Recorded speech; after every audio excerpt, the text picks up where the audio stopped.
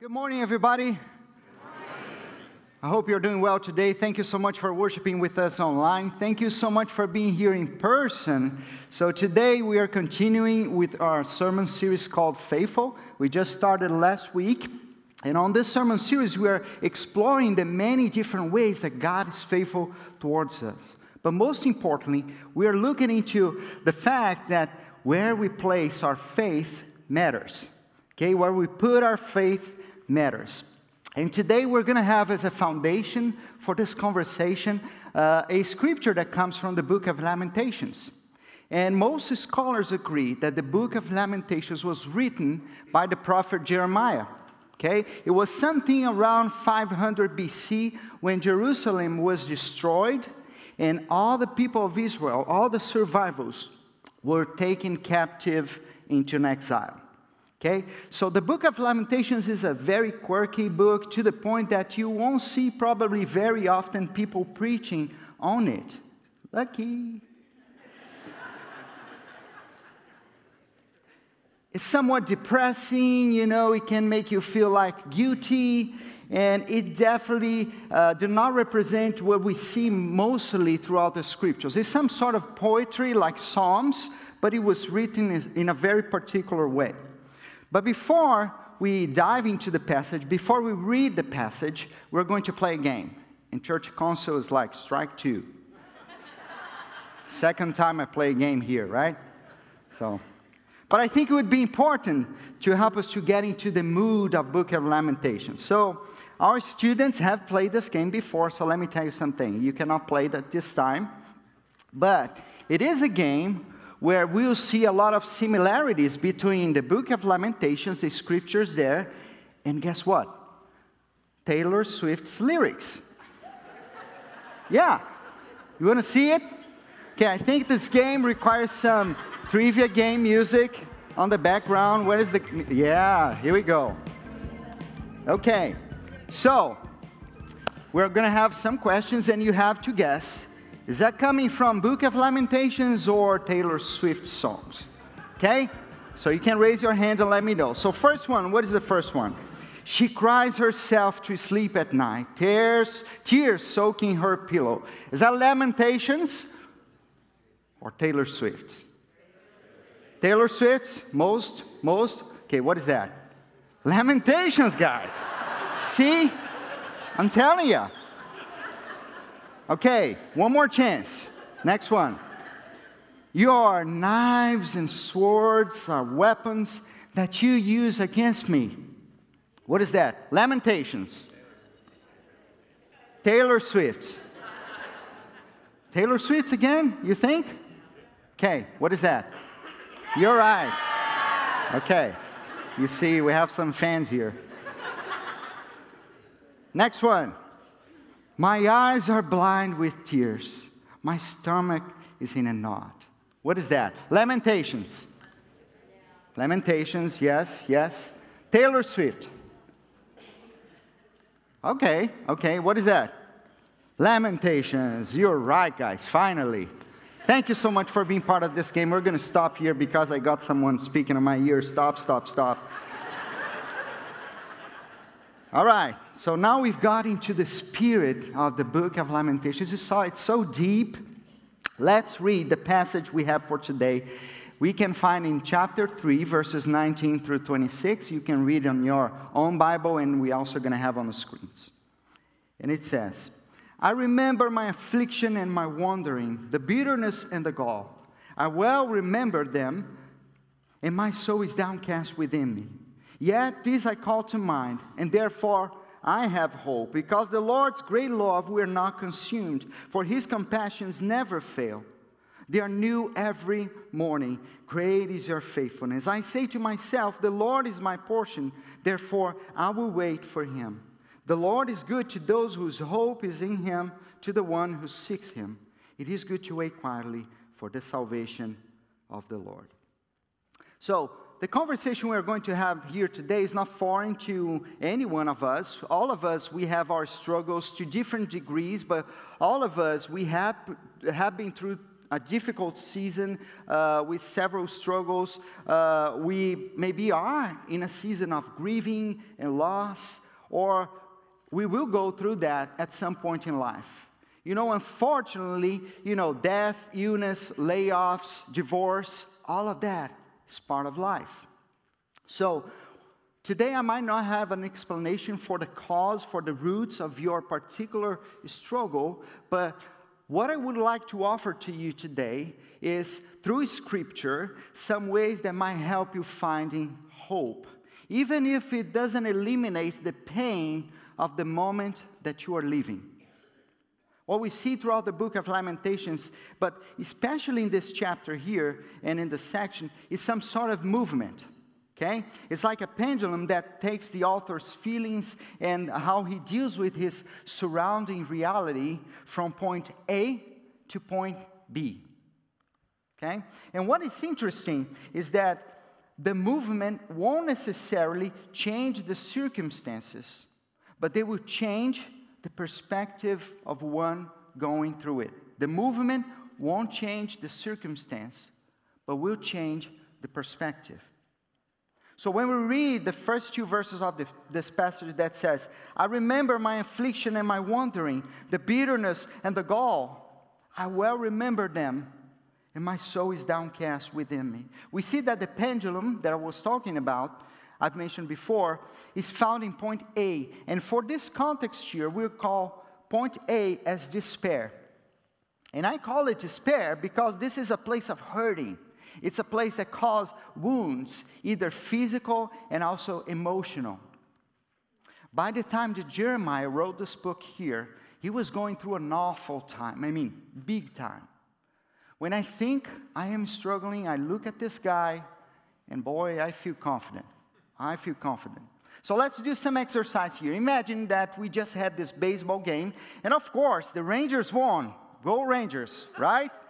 But then, the United States of the Houston Astros, they decide to invade Dallas. And they come to Coppell. And the very first thing that they do is to destroy, annihilate VRBC, the center of our worship.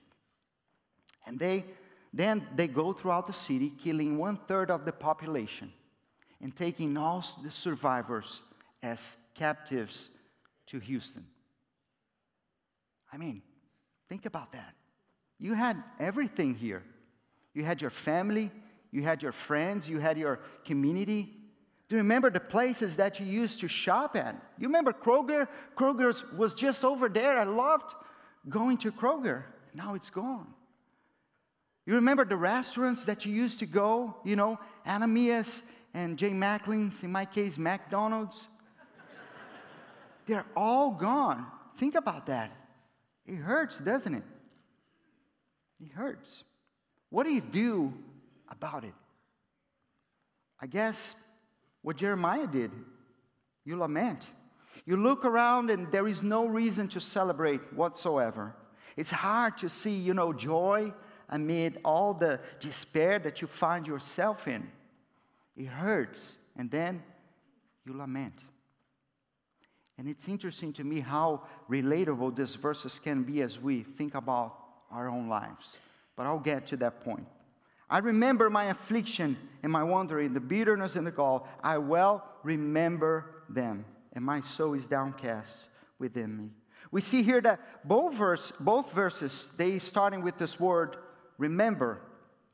What's going on in the prophet's mind, it's impacting directly his heart.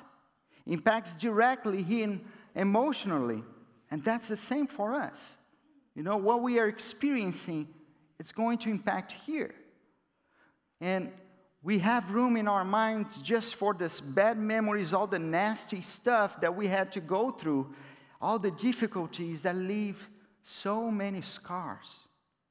I well remember them, and my soul is downcast. And the structure that is used in Hebrew, the language that this scripture was written, for this word remember means I vividly, frequently, painfully, wretchedly, continually remember until my soul sinks down into misery and depression. I think all of you have heard when I shared about the time that I lost my father. There was a lot going on around his passing. It was kind of traumatizing. But next year is going to be the 20th anniversary of his passing. And when I think about it, I still have in my mind all of the details as if it was today. You know, all the feelings, all the emotions from that day, I can vividly remember, like we see here in Scripture. You know what I'm saying? So, as I was reflecting on this passage, I was thinking of so many of you, so many that are going through such a hurdle right now. Some of you have been in this season for a long time, a season of hurting, a season where the pendulum that we were talking about it's been on despair for a long time. Some of you are on this season and you are trying to stay above water and try to grasp somewhere, and it's been so long that you don't even remember what life looks like without it. You are hurting for so long that it starts to numb. It looks like the pendulum is passing now through the valley, and then it gets stuck there. For how long? That's the question. We don't know. I don't know. Arthur, all that I can see is this huge mountain ahead of me. But with all the weight that I have on my shoulders, I just don't know if I can get there. I don't know if I can overcome it. It's too much. So I'm here, lamenting, walking through the valley, hurting and lamenting. I mean, what else can you do? You see all the wars happening now, all the bad stuff that it brings. What do you do about that? What do you do when a family member, someone close to you, has some illness and is progressing rapidly? What do you do when someone close to you dies and you didn't have time to say goodbye? What do you do when you are facing financial difficulties or relational issues for so long? What do you do? I guess you lament. I mean, there's nothing much you can do. That's what Jeremiah was doing here, looking around, experiencing the pain and the wounds of his reality, hurting, head down, and lamenting. And let me tell you something. Out there is this twisted version of Christianity that says that if you trust God, if you have enough faith, everything will go well. Everything is going to be fine. But we know that it doesn't work like that. I mean, a lot of you can come and say, hey, you think it's like that? Let me tell you about my life. Let me tell you about my life growing up. Let me tell you about my marriage. Let me tell you what I have to face every day in my work environment. It's just not biblical. So I know that some of you are on the edge of your strength, and you don't even know where to find the energy to keep going. Some of you are not finding the motivation to take care of yourself, to take care of others around you.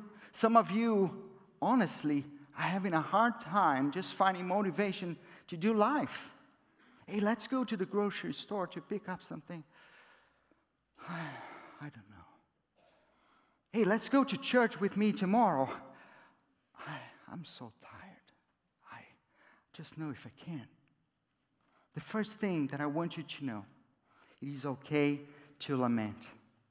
It is okay to lament, to be angry, and to ask questions like, why? Why me? Why this is happening right now? Everything was going so well, and why? It is okay to, but what you have to do is throw all of that to God. Bring all of that to God. As N.T. Wright says, lament is the seedbed of hope. And the Apostle Paul, he says that by him, Jesus Christ, we cry, Abba, Father. And when Paul was writing this, he's saying that when we lament, we are granted the right to pray exactly the same prayer that Jesus prayed in the moment of his most anguish when he said, Abba, Father, everything is possible to you. Just take this cup from me.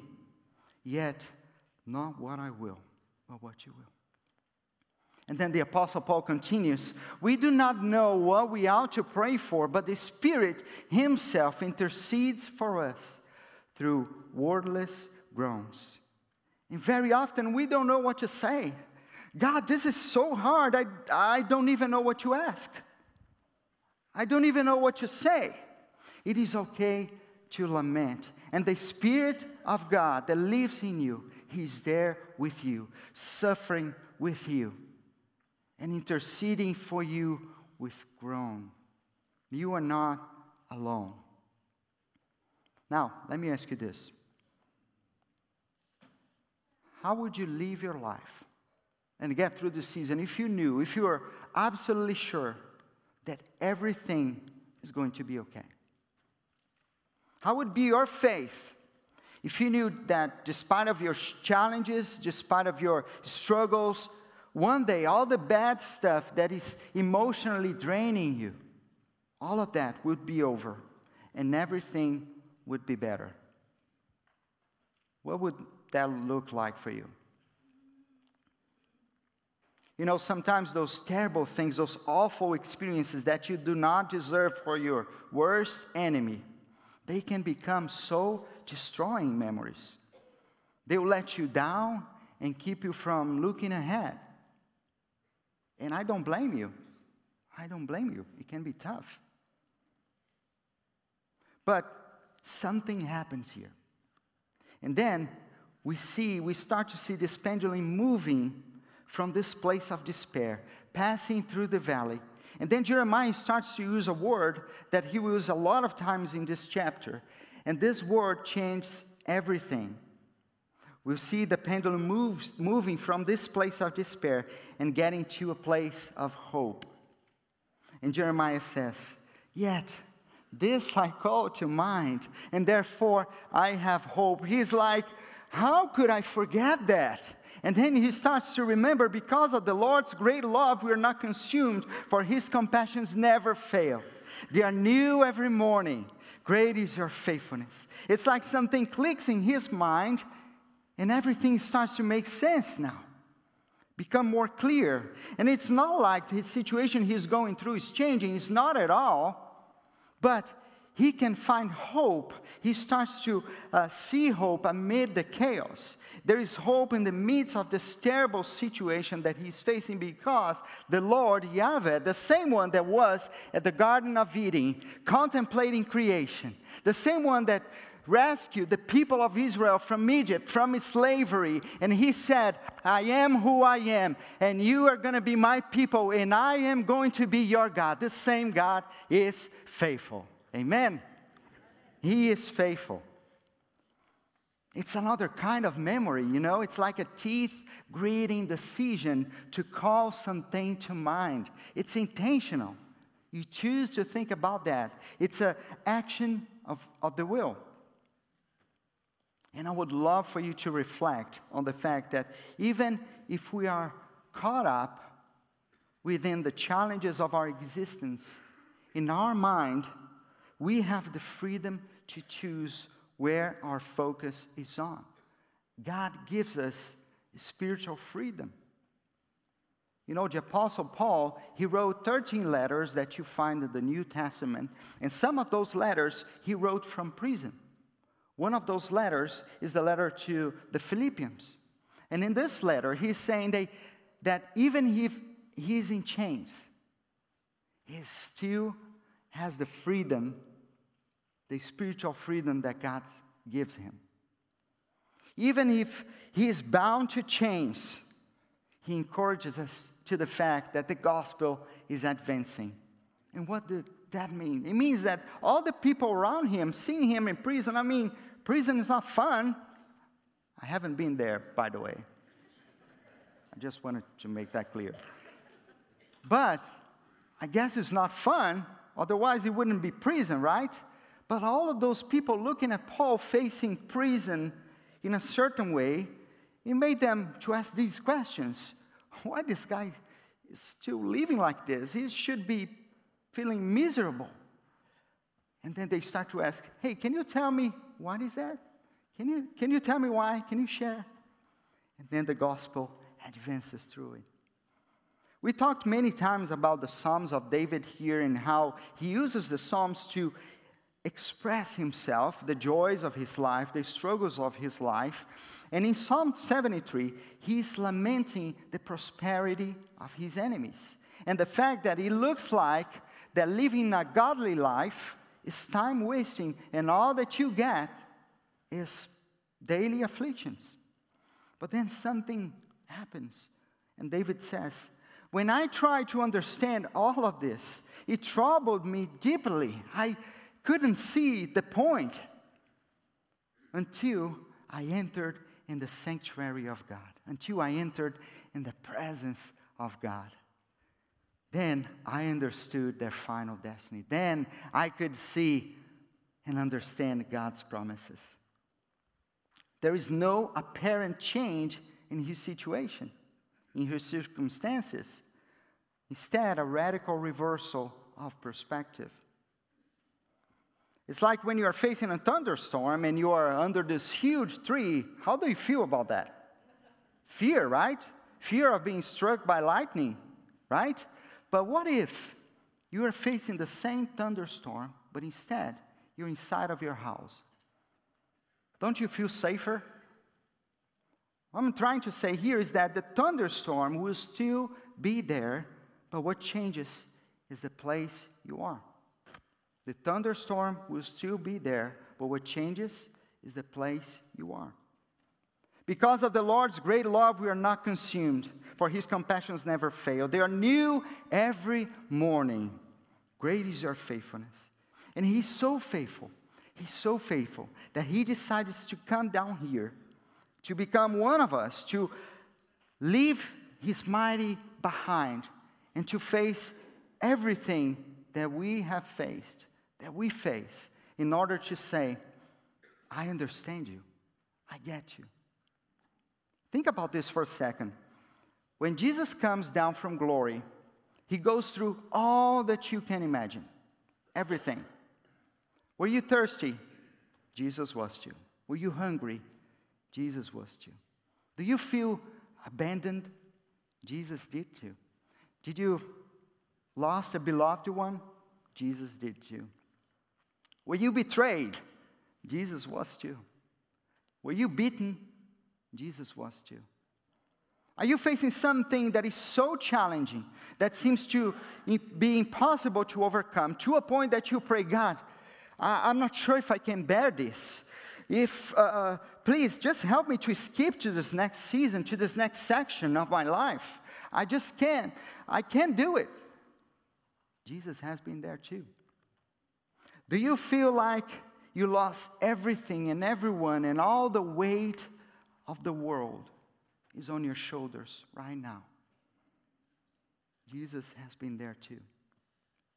Jesus went through all of that so he today can whisper in our ears, hey, I understand you. I've been there and I know exactly what you're feeling, what you're going through. But here's the thing, this is not the end. This is not the end.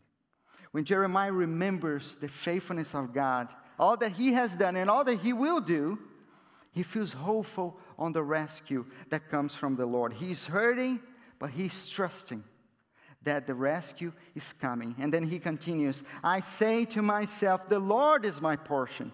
Therefore, I will wait for him. He will come to rescue me. I know.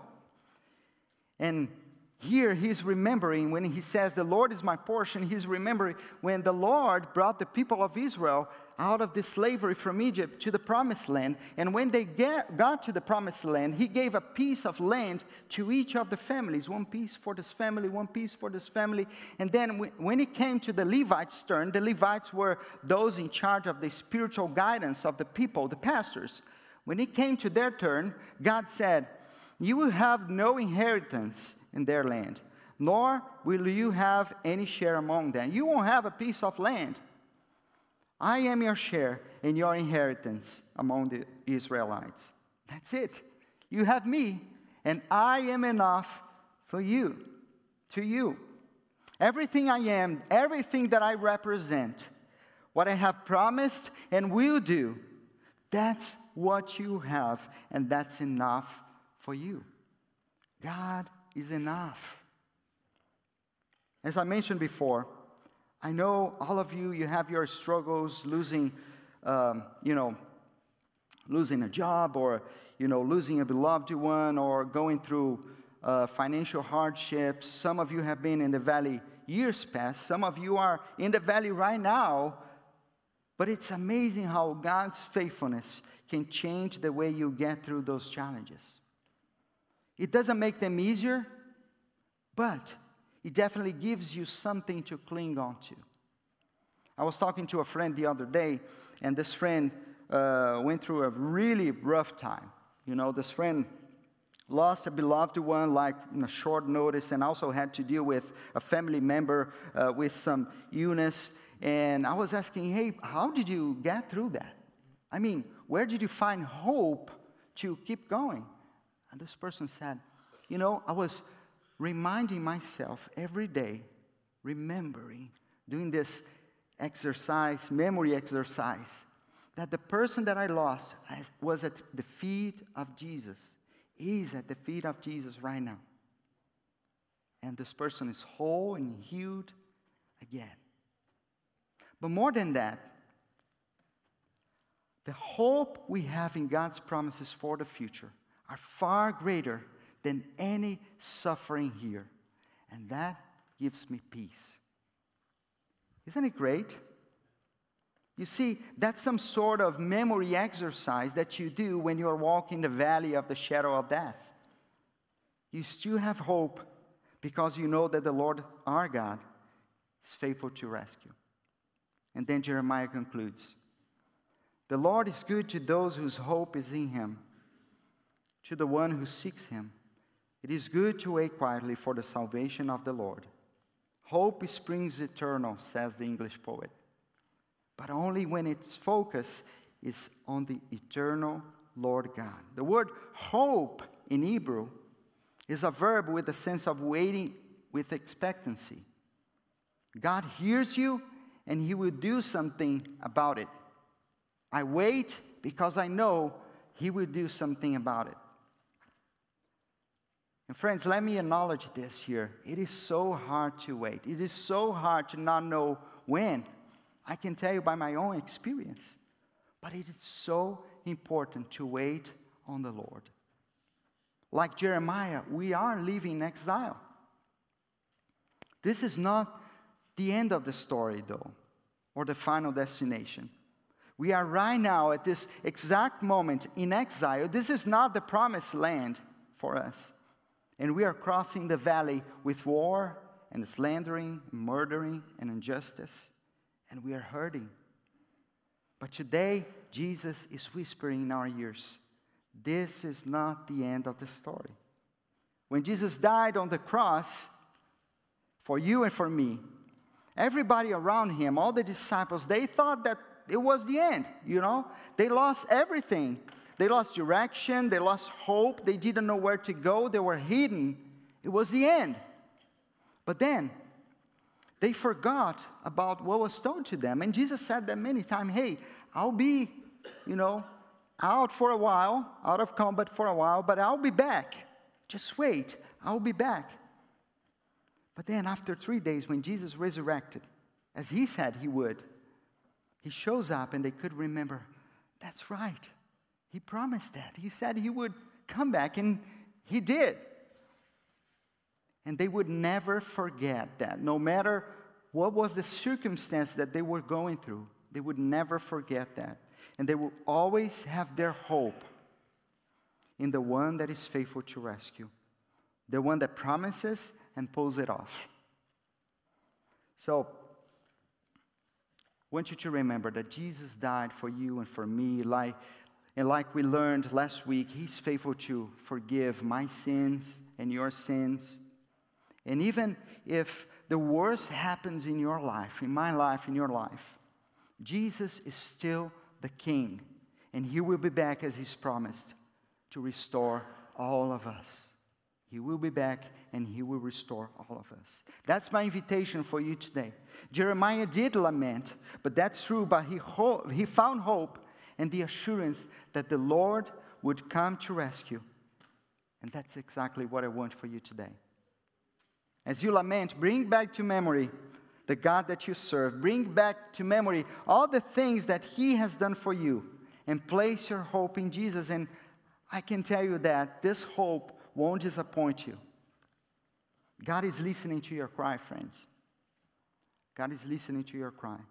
And He knows you are hurt, but today He's saying, this is not the end. I will rescue and make everything new. Jeremiah experienced that, and I would love for you to taste it too. So I have some bad and good news to share with you today. So the bad news is that maybe today, tomorrow, next week, maybe next month, at some point, things will not go as they're supposed to.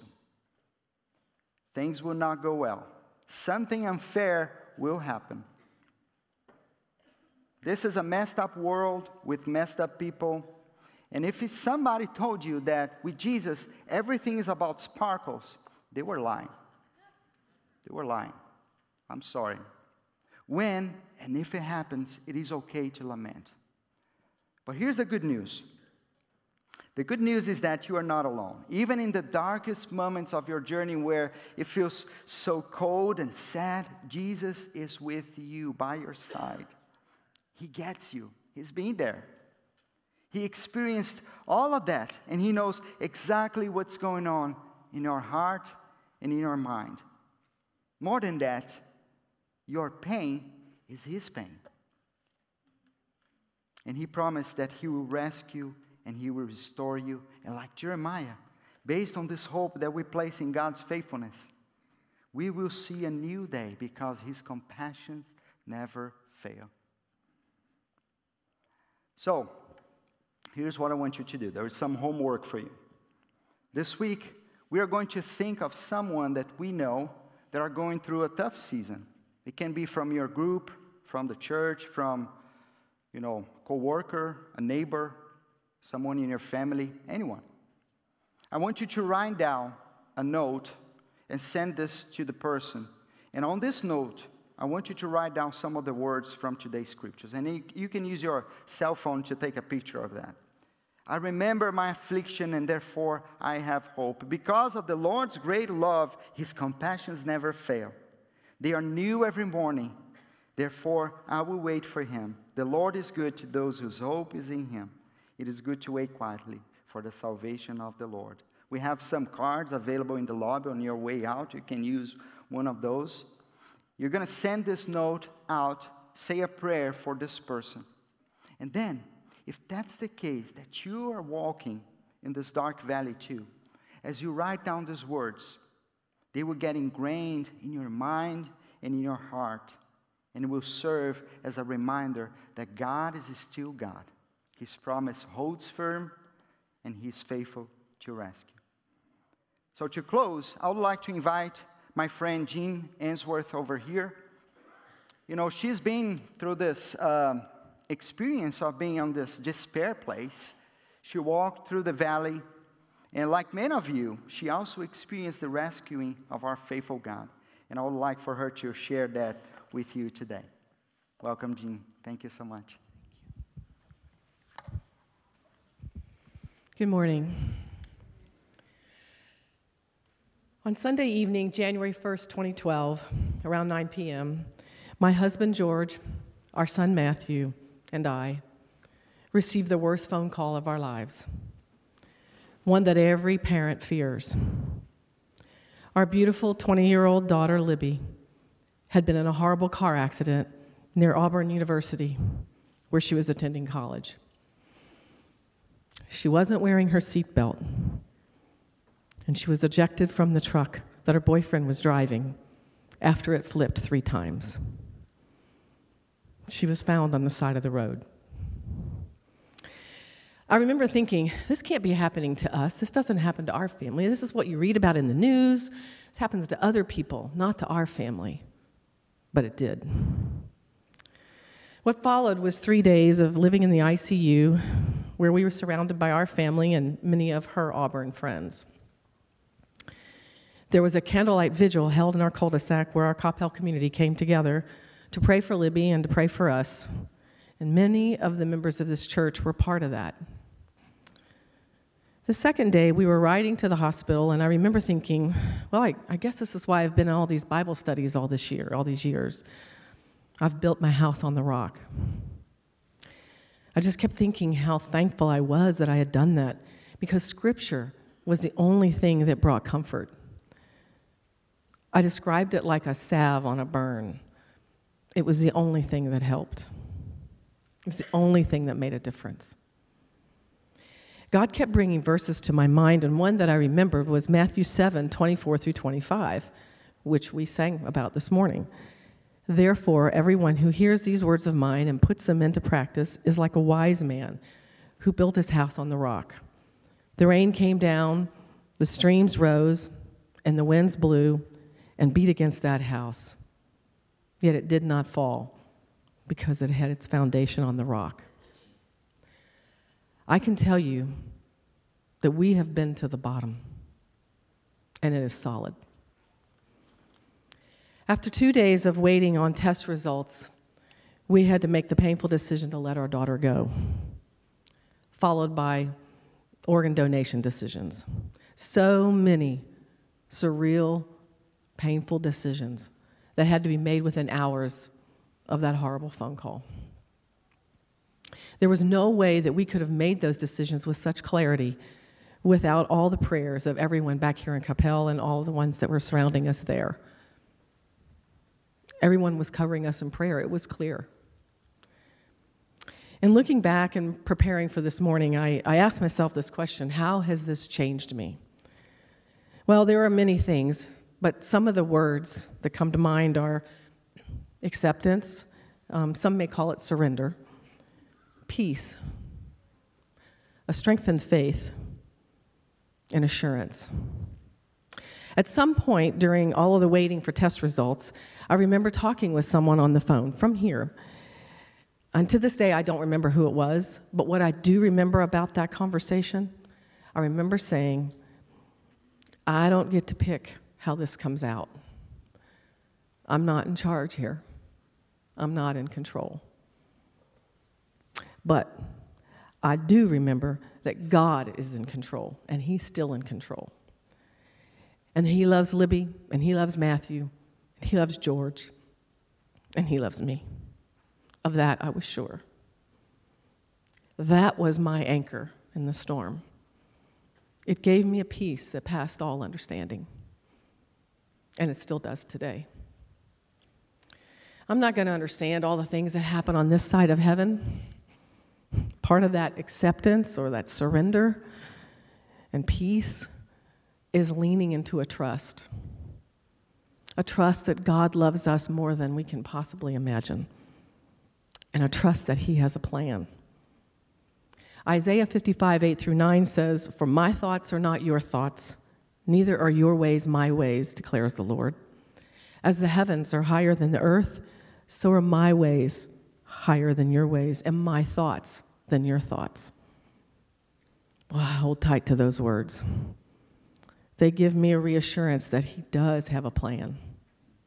And that plan is bigger and better than anything my human earthly brain can possibly imagine. The other thing I hold tight to is the blessed assurance that because of what Jesus did, I know without a shadow of a doubt that we will be reunited with Libby again. And when we are, we will never be separated again. That gives me a peace, and it makes me smile. Let's pray.